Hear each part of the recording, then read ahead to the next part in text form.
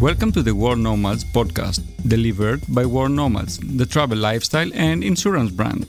It's not your usual travel podcast. It's everything for the adventurous, independent traveler. Well, thanks for tuning in as we deliver you a destination episode after a couple of special eps, one on Chernobyl and another on van life that if you haven't listened to, you should. So this time we're looking at travel to Bangladesh. Look, and we're told it's the unparalleled friendliness and hospitality of the Bangladeshi people that really sticks out. Well, so we hear in this episode anyway. But it's also a country known for its cuisine, from home kitchens to street food. It's rich in culture, and the countryside is almost entirely flat. And that's because it lies in the world's biggest river delta, of course, the delta from the Ganges. Well, in this episode, we do hear from Ash, who we work with here at World Nomads. He emigrated from Bangladesh aged 5, and we find out a few things about Bangladesh that you probably wouldn't have thought of.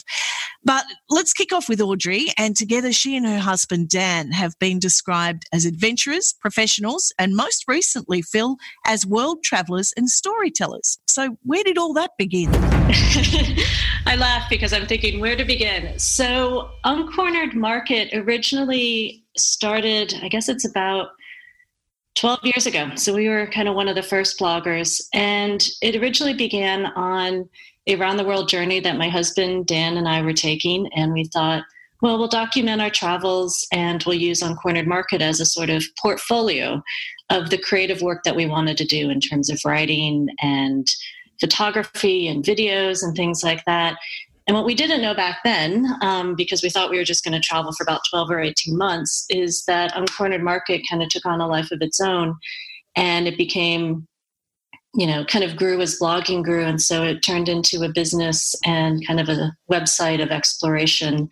And our focus and our goal has always been to explore places that perhaps are not very well known and tell a different story, or perhaps tell a story that doesn't usually get told. And so that's one of the things that brought us to Bangladesh.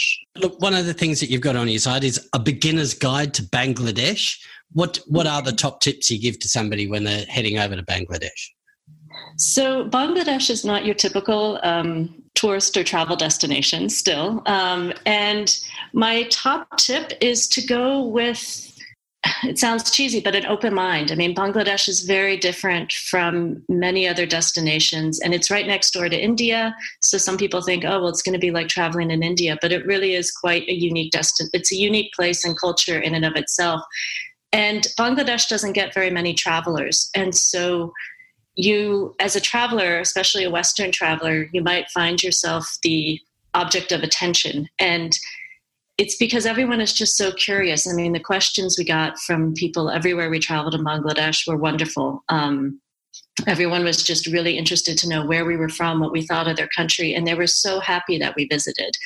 And so you don't necessarily go to Bangladesh to see, famous sites or incredible buildings. You really go there for the people and the culture and just the experience of being in a very unique place. The sheer number of humanity and people in Bangladesh can be quite intense, but it's also quite remarkable when you realize they're all there. When Dan and I used to joke that when we walked down the street, we couldn't stop because otherwise people would start gathering around, and it wasn't anything ominous. It was just people were really curious and they wanted to connect with us. So it really is quite an interesting place. That is consistent with a chat that we're going to be having later in the podcast with a guy who says exactly the same thing, that normally he would travel and be respectful and not take photos. But in Bangladesh, they want you to take their photos. They want to have photos taken with you. So they're very, very curious people.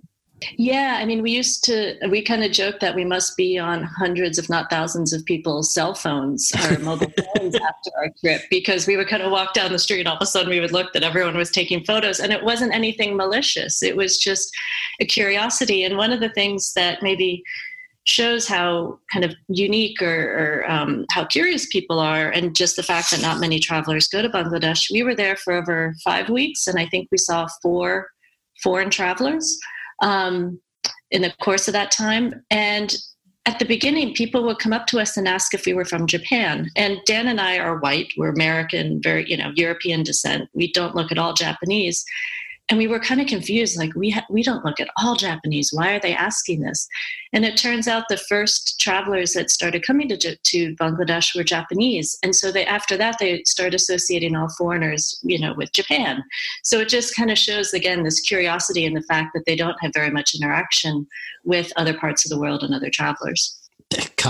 Japanese, a generic term for tourist in Bangladesh. Yeah, exactly. And it was also, and I use the word innocence in a very positive way. The questions, I think because we were foreigners, we would get questions about our own, our home country and what we thought about Bangladesh. But also I found that people would ask us things and they were curious about, they almost wanted to ask our opinion about, things in their life. I had a young woman asking me about my relationship with my stepmother and my mother-in-law. And at first I was really confused. And it turns out she was going through these questions of, she was about to get married and she was trying to figure out, how she would interact and her relationship with her mother-in-law, who takes a very big role. So it was I was going to say, we, even in, train rides and bus rides, we ended up getting into some really interesting conversations that went beyond just what's your name, where are you from, but kind of went into the culture and life as well. And long may that rain. That sounds to me like, the true essence of travel, isn't it? Where there's, it's not about the sights, as you say. It's not, you can go there and enjoy the people, and there is an openness, which is what, to me, travel is all about. Yes. And in Bangladesh, especially when you get outside the cities and you go into some of the more rural areas or communities, it's a little less overwhelming. And the reason why I say that is the cities can be quite crowded and full of people. But it's kind of the pace comes down and you really have more time, and people aren't afraid to come up to you and talk to you. So you say it's not about visiting places or things, but if you are in Bangladesh outside of, these wonderful people, what would you recommend doing? So one of our favorite experiences was taking the rocket steamer, I think it's called the rocket steamer or the rocket boat, which is it's a very long journey, as in I think it was about 24 hours maybe, from Dhaka, the capital city, and it goes south towards where it actually lands depends on the day, because we didn't end up landing where we thought we were because of the water levels. But it basically takes you south and is kind of a connector to go into the Sundarbans. And one of the things that was really nice about this boat journey is, if you've ever watched the news, there have been some boats that have sunk or turned over in Bangladesh. But the rocket steamer is actually an old British ship that I think dates back to 1800s, and it's never sunk. It's very safe. It's slow. And if you end up buying a first class ticket, which at this point I don't know exactly how much it costs, but it's not very much, it ends up being a really nice experience because you're sitting at the front of the boat and you kind of watch. You leave Dhaka, the capital city, and you just kind of, you kind of decompress from the craziness of Dhaka into the river, and then you're able to enjoy the sunset and the sunrise on the rivers, because Bangladesh is really, it's a country of rivers. Everything is connected by rivers, and you could see the fishermen on their boats and making their dinners on their little, tiny boats at night. And then also the Sundarbans, which is one of the areas where there are wild tigers.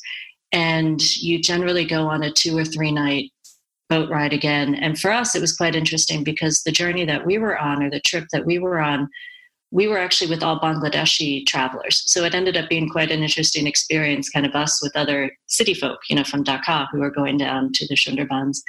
And you're tracking tigers. To be honest, we never saw a tiger. We saw some footprints.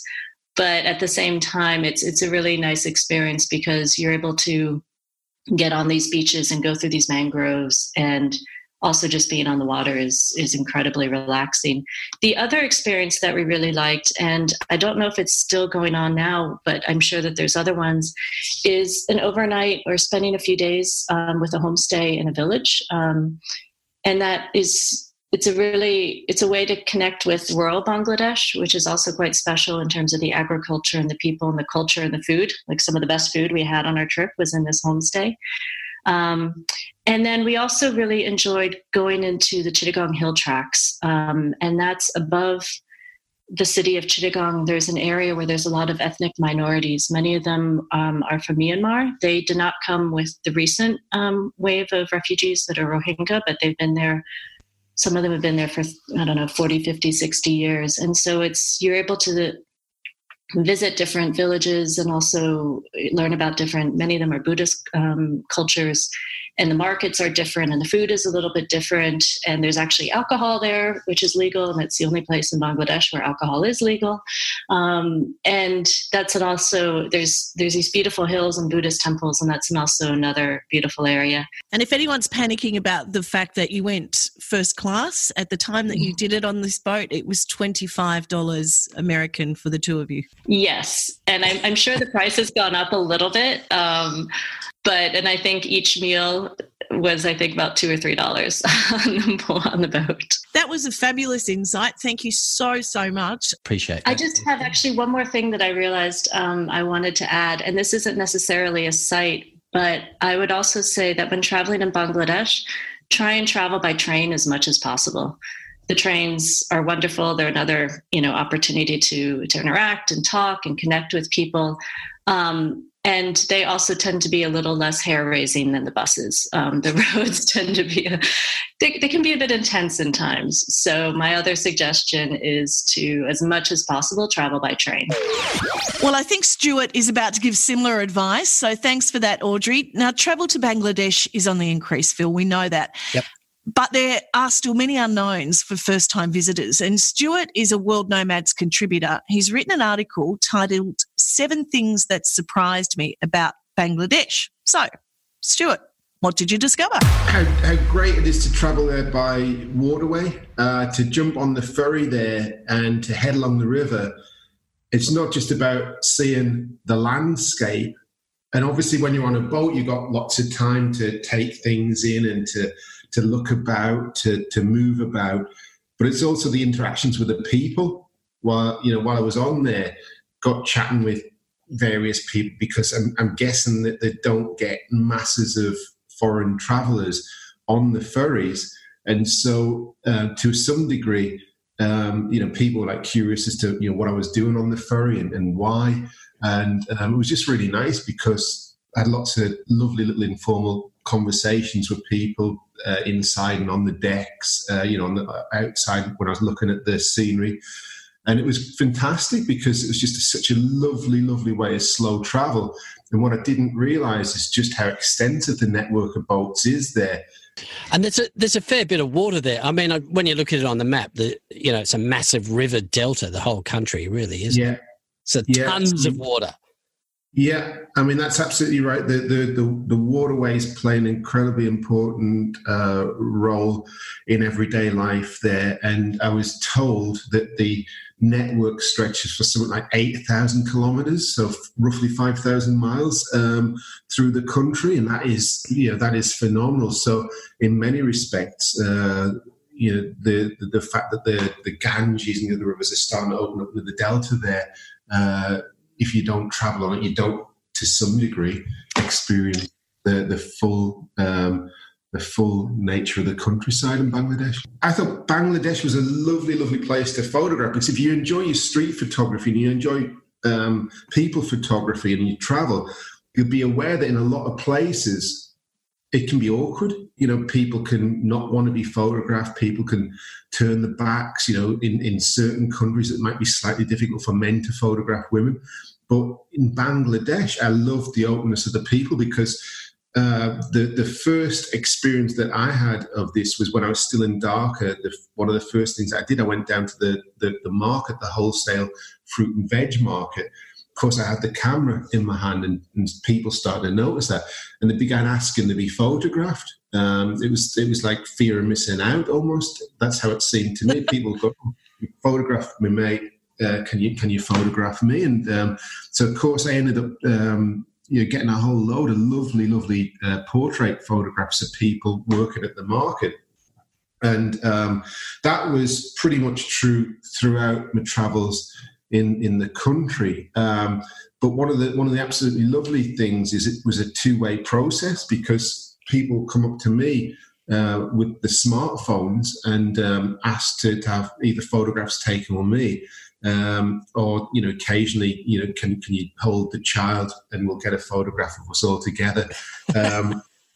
It was absolutely lovely, and obviously people are a lot more reticent of doing that kind of thing, in a lot of Western countries. But I guess, when you put a 6'4" ginger bloke out on the street at Dhaka, then kind of stood out, and people did come up and chat, and it was just a lovely experience, because it shows that the country's not one of those places that's overrun by tourism, and how people are welcoming to foreigners, I thought.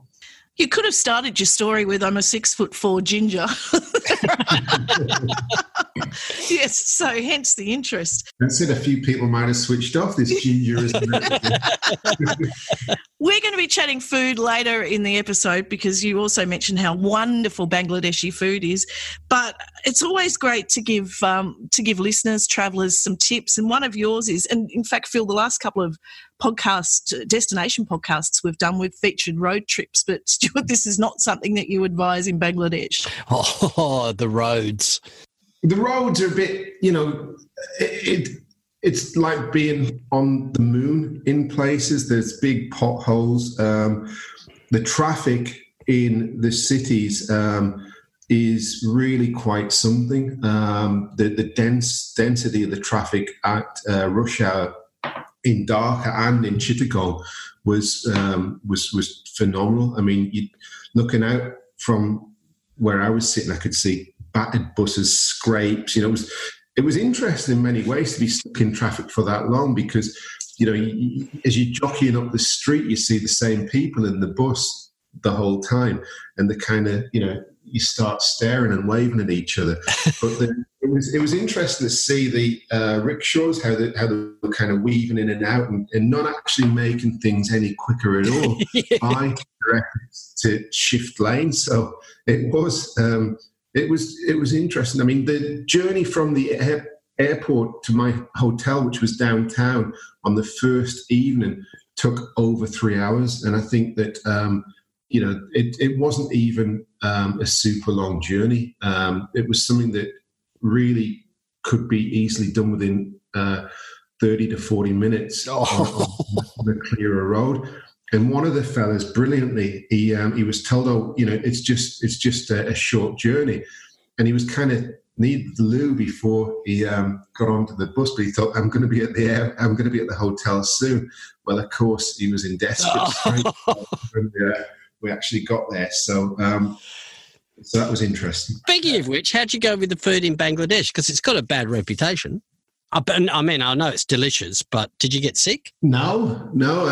I'll come back to the sickness, but anyway, the food itself was phenomenal, because what I didn't realise is how prevalent mash is there. I always thought northeast Indian subcontinent, it's going to be a lot of white rice, and certainly white rice is served, but way more prevalent on the homestays is mash made with mustard oil.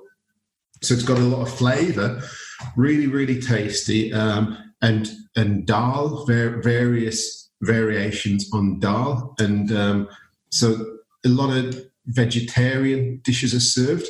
I love the fact that you sit together with people during meals and kind of share. So it's a very social experience, and that was good. But I did, as I was getting home, I came down with something, and I reckon it was from the tea stalls, because I was drinking a lot of tea from the street side stalls. The tummy just went haywire on after I got back, and I was in a bit of a state for a couple of weeks, to be honest. But the precise cause of that, I don't know. So it's definitely worth making sure you get your bottled water and your Coke or whatever if you've got a bit of a dicky tummy, though. Leave us with one other tip that travellers might like to know about Bangladesh. Go there with an open mind, because I think that when I was chatting to people in hotels at the end of the day, foreign travellers were saying, well, didn't really expect the place to be this friendly. There was a little bit of fear that they could be targeted for some bad stuff because they were foreign. pretty much everybody sat around recounting really positive experiences to what had happened to them when they met people. So, I mean, I think going there, I think the stereotype is one of poverty, and it's definitely not a rich country, but it's a place where the people are absolutely fantastic. Stuart's article is in show notes. Phil, what's travel news? Oh, right. So, look, a German couple have been fined €950 and kicked out of Venice for making coffee on the steps of the Rialto Bridge. Come on, what were they thinking? There's a picture. We'll put it in show notes. There they are, set up just on the edge of the canal there. Got little mats set out, little cups, and they're brewing up on the edge of Rialto Bridge. Look, many Italian towns are cracking down on backpacker behaviour, especially, eating and drinking whilst you're on church steps and what have you. And, of course, Venice is working on its over-tourism problem, and they say with the stated aim of improving the lives for locals. But what made this couple think they were exempt? When coffee calls, Phil, you know that. Yeah. Also, you're in Italy. Do you reckon you can get a coffee somewhere? But serious one, authorities in Costa Rica have issued an alert to travellers after 20 people died. This is since the beginning of June, 20 people after consuming drinks tainted with methanol. The authorities are saying methanol is sometimes added to boost the alcohol content of drinks sold over the bar. But I don't think that's what's happening here, because we've seen this before in Bali, and I think it's happened in Hungary as well. Some of the unethical bar owners try to boost their profits by brewing their own spirits in the backyard. And it's actually quite a difficult process because if you don't get the temperature control right, a 1 degree difference, you make methanol instead of alcohol. And as you can see, it has disastrous consequences. Yes. Kim, have you seen the YouTube video of, the model Naomi Campbell and her aircraft boarding routine that she goes through when she gets on the plane? And she's going up the pointy end as well, by the way. She's going up business class end. She puts on rubber gloves. Yes, I saw it. She puts on a mask and she uses antiseptic wipes and she wipes down everything, the seat, the armrest, the TV screen, the table, everything. And then she covers it in a blanket and then she sits there for the entire flight with this mask on, and she insists it stops her from getting sick because whenever planes descend, people start coughing and sneezing. Having to travel with the general public, Naomi. Well, I thought of you when I saw that because you say that you wipe down your table tray and the remote for the TV. Yeah. Yeah, well, I do it at home as well. I've seen what my kids get up to. Yeah, but, I mean, you can just have, like one little antiseptic wipe. You just give everything a quick rub down. But you don't have to, get the spray bottle out and put rubber gloves on. That's a bit over the top, Naomi. Get a grip there, would you? I do agree. What do you do with your houseplants when you go away, Kim? Do you just let them die? Yes. Unfortunately, that is what happens. All right. Well, Contiki, who are partners of World Nomads, they've started in London for their travellers out there a plant hotel. You can book them into Contiki's Plant Hotel. Love it. Thanks for that, Phil. No worries. Phil, we're very lucky at World Nomads to have a culturally diverse team of people. And one of those, as he smiles, one of our team members is Ash, who happens to be from Bangladesh. It's a shame it wasn't Bangladesh, Ash from Bangladesh. Oh, my God, wouldn't that be something? That would make it much more memorable. Yeah, Ash can be a bit common sometimes, can't it? But Ash from Bangladesh. Is it Ash shortened from something? Yeah, it is. It's Ashrak, so there you go. So it's not quite Ash. Okay, yeah. All right. So let's get your story first before we chat about food. How did you come to be in Australia? So, yeah, good. It's a very good question, Kim. Before we get into the food. Well done. Well done, Kim. You threw me off there. I thought we were just going to talk about food for the entire day. I know. There's always a bit of warm-up. Yeah, there's a bit of fluffing going on in the setup. So, Kim, my parents actually emigrated over here when I was about 5 years old. Why? So my dad, he studied overseas when he was in uni, right? And he studied in the US, actually, of all places. And I think when he went back to Bangladesh, I think he enjoyed living in the West, if you will. And he was kind of thinking of countries to go to. Yeah. And I don't think America was somewhere he wanted to take his young family to at that time. It was kind of like late 80s, early 90s. I think he'd lived in Washington, D.C. at the peak of the crack epidemic. And, chatting to my dad, he kind of shortlisted it down to Canada and Australia were the two places. And those are if you look at the pattern of immigration to those two countries, there is quite a distinct, if you will, community from the subcontinent in both Canada and now kind of developing in Australia. And I don't know what it is. Maybe it's the whole former colony Commonwealth thing going on there, but my dad decided to come to Australia. As a 5-year-old then, when you arrived here, did you speak any English? Because it's kind of school age. Yeah, it is. No, I didn't. I didn't speak English. So I was enrolled in what's called ESL, which is like English as a secondary language. So I actually came just as kindergarten was starting. I remember the week would be divided between, quote unquote, regular kindergarten class and then me and a few other kids that had English as a secondary language or didn't speak English at all would go off to our ESL special class to pronounce things like chair and ball and just some of those elemental things that you take for granted.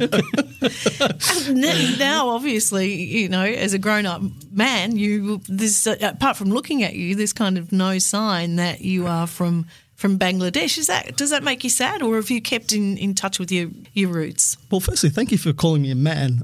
Oh, that's good. You're a fully grown man. I'm a fully grown man, not a child anymore. As to the second part, does it make me sad? No, I feel like I have a connection to both cultures, Kim. There's a part of me that's very distinctly Bangladeshi that I can't change, and there's a part of me that's very distinctly Australian that I can't change either.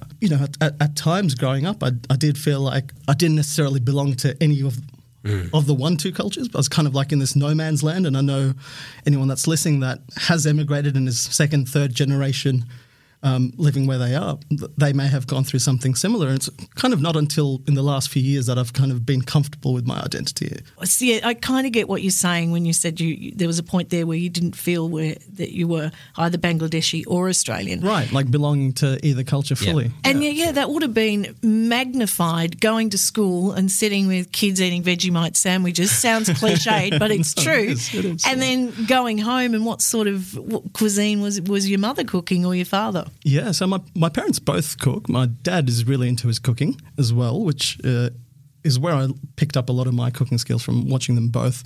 Certainly weren't many Vegemite sandwiches at home growing up. Maybe chutney sandwiches, perhaps. Yeah.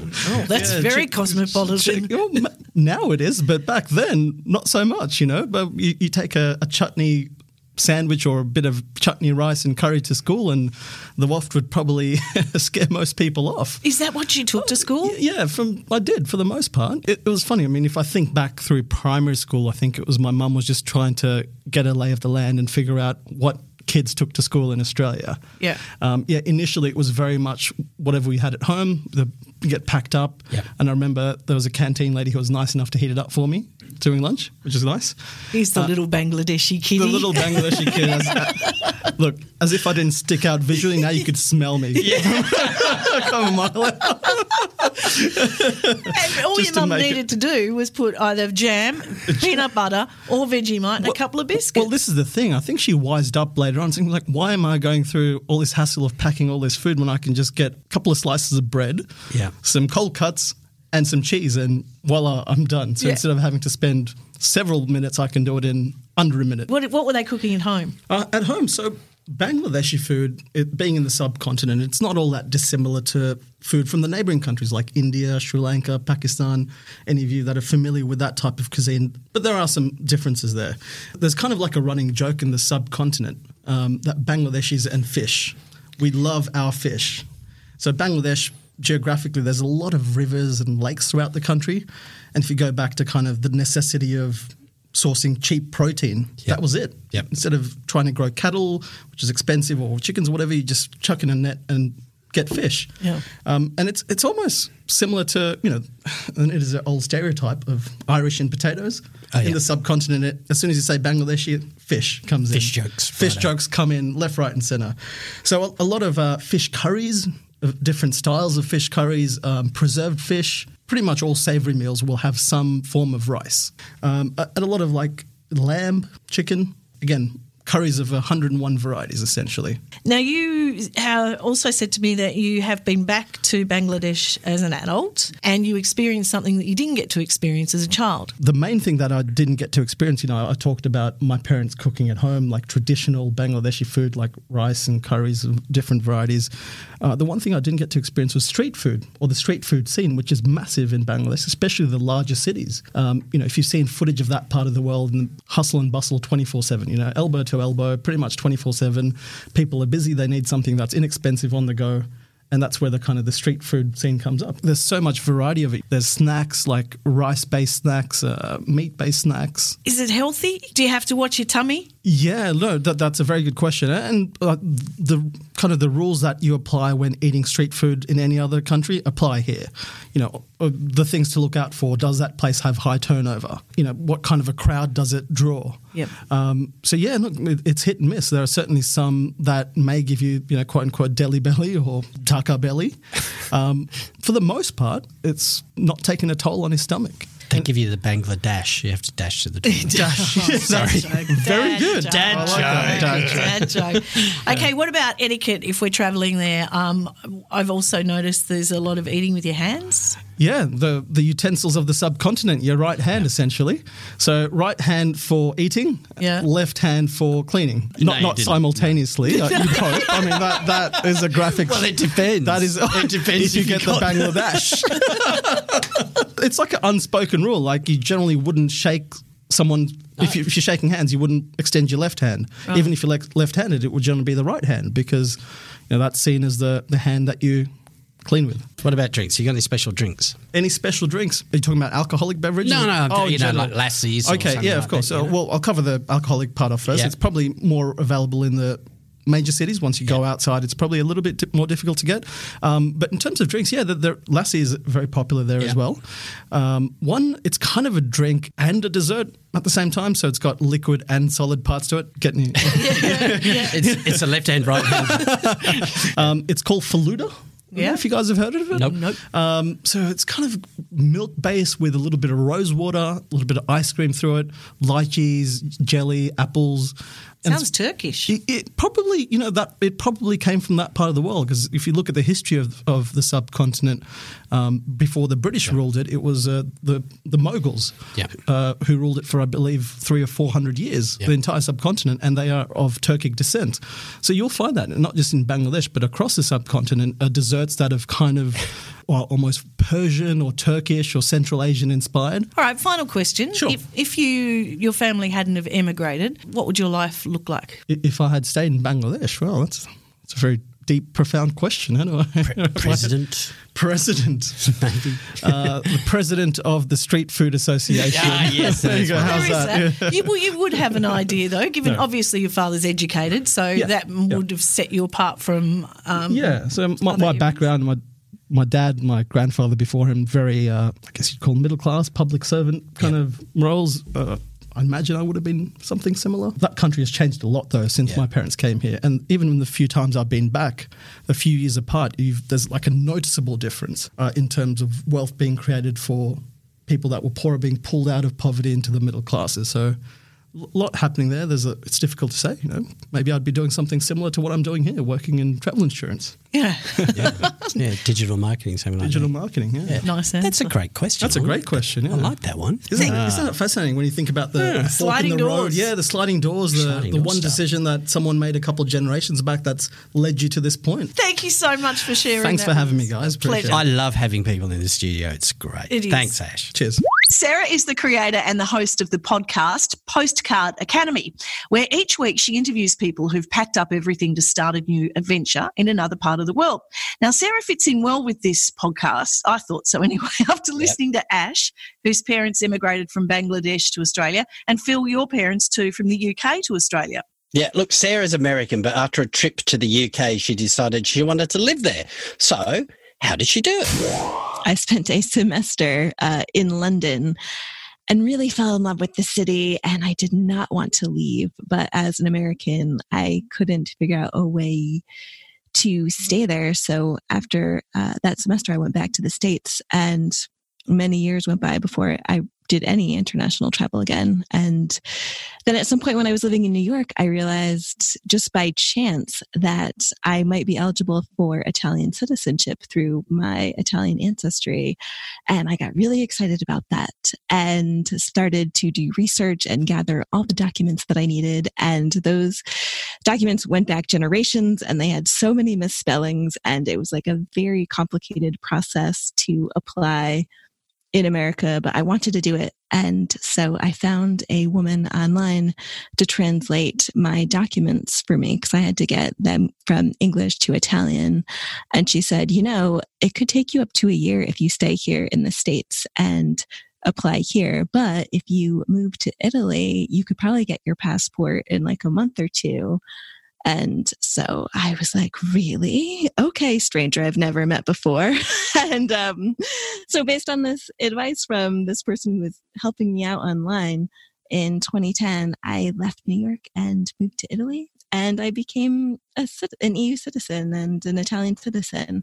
Wow. And I've been here ever since. So how far back did your ancestry go? It was my great grandparents. I think, I had realized a number of years ago that citizenship was possible through bloodline, but I had always thought it was your grandparents. But for Italy, it's not. You can go back much further than that as long as you can prove your bloodline. Okay, there'll be a few people listening now that will be going back through their family tree. There's a few bureaucratic, very arbitrary rules. So if my great-grandparents had naturalized before my grandfather was born, I would have been ineligible. But because they waited to naturalize as U.S. citizens after he was born, then all of the generations that came after were considered, Italian in a certain way. And so that's why I was eligible for citizenship. So, but yes, if you think you might be eligible, go for it. It's amazing having a second passport. I could only imagine. So how has travel changed you then, Sarah? Well, I've been thinking a lot about this lately. And, I originally wanted to live abroad because I love traveling and learning about different cultures and trying new food. But I did not expect that living abroad would transform my values. And it really has. When I was living in New York, I thought we were the most enlightened, open-minded people in the world. I didn't realize how caught up I was in my own culture, especially the work culture. I had really amazing colleagues, but when I think about our lifestyle back then, it was just the typical stereotypical American lifestyle of just always on the clock, coming in when you're sick, eating lunch at your desk every day, having a handful of vacation days a year. And then we would look at the Europeans and just be like, they're on vacation again. They're so lazy. They need to get their priorities in order. And now I realize, those Europeans had the right priorities. They have lives and they prioritize health and family and free time. And I'm generalizing here. Not every country is like that. Not every person is like that. But these are values that I think people in the US say they want, but it's how people in other parts of the world actually live. And so now I believe it's important to prioritize the people and the things that we love and make our work life fit around that rather than the reverse. Your travel, it led you to podcasting, which is one of the reasons we're chatting to you, but primarily you focus on female guests. So why have you chosen to do that? Yeah, so I got the idea for Postcard Academy, my travel podcast, when I was working really crazy hours at a tech startup. And as an American expat, I still wanted to make the most of my time in Europe and travel. So even though I didn't have a ton of time to plan, I just wanted to get on a plane on the weekends and just sit back in my seat and listen to a podcast about the insider cool things to do in whatever city I was going to.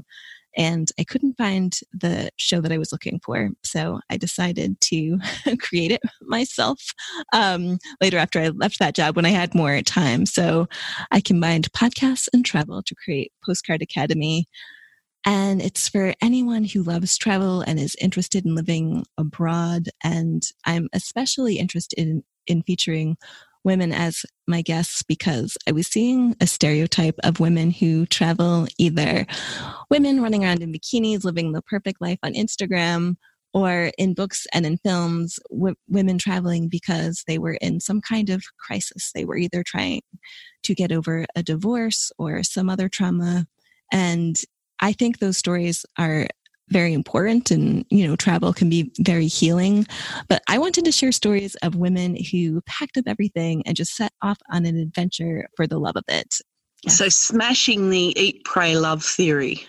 Exactly. Yeah. I mean, there's been many films and books, and it's just actually not the same for guys. And I realized I was giving Hollywood a pass, because when I was seeing those sort of anguished memoirs coming out, I thought, oh, well, maybe happy stories just don't have the narrative arc that they're looking for. But then I realized guys who have travel shows and write travel books, they are just swashbuckling around and drinking beer and having the best time.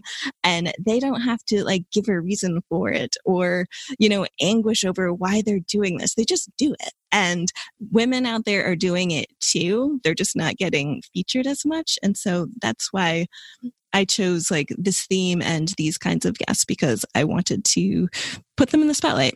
So why do you believe that travel is important? You've touched on that a little in the conversation so far, but if you could sum it up. Well, I would say I think travel and experiencing new cultures and meeting diverse people has never been more important. Unfortunately, nationalism is rising around the world. If you listen to the news on any day, you're probably going to hear some politician around the world railing about how horrible the foreigners are and they're coming to get us. And thankfully, we are not our governments. We as individuals can go out and meet each other and learn from each other and realize that the world is not as scary and as bad as the media and world leaders would make it out to be. So I truly believe that travel and living abroad is the most effective form of diplomacy. Well said, Sarah. Links to her site and podcast in our show notes. A couple of practical things to know about Bangladesh. Passports must be valid for 6 months beyond your planned stay. That's fairly standard, but they're pretty strict on it there. You do need a visa to get into Bangladesh.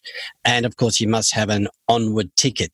Now, we mentioned earlier we had recently featured a couple of special podcast episodes in place of our destination episodes, including Chernobyl. Now, if you haven't listened and you've watched the TV show, tune in. Having that place become a big disaster tourist amusement park where young people who are going to hopefully go on and procreate visit in the hundreds of thousands, that's a terrible idea. It's also a pretty disrespectful idea. I mean, people suffer greatly from that accident, and then to make it a form of entertainment and tourism, it is, I think, a little unconscionable. Well, that wraps up this episode. You can get in touch with us with ideas or feedback by emailing podcast@worldnomads.com. And to listen to our episodes, grab them from wherever you get your favourite podcasts. And if you enjoy, subscribe so you don't miss an episode. And feel free to share the episodes and rate them also among your network. And you can give us a rating, as I said. What's next, Phil?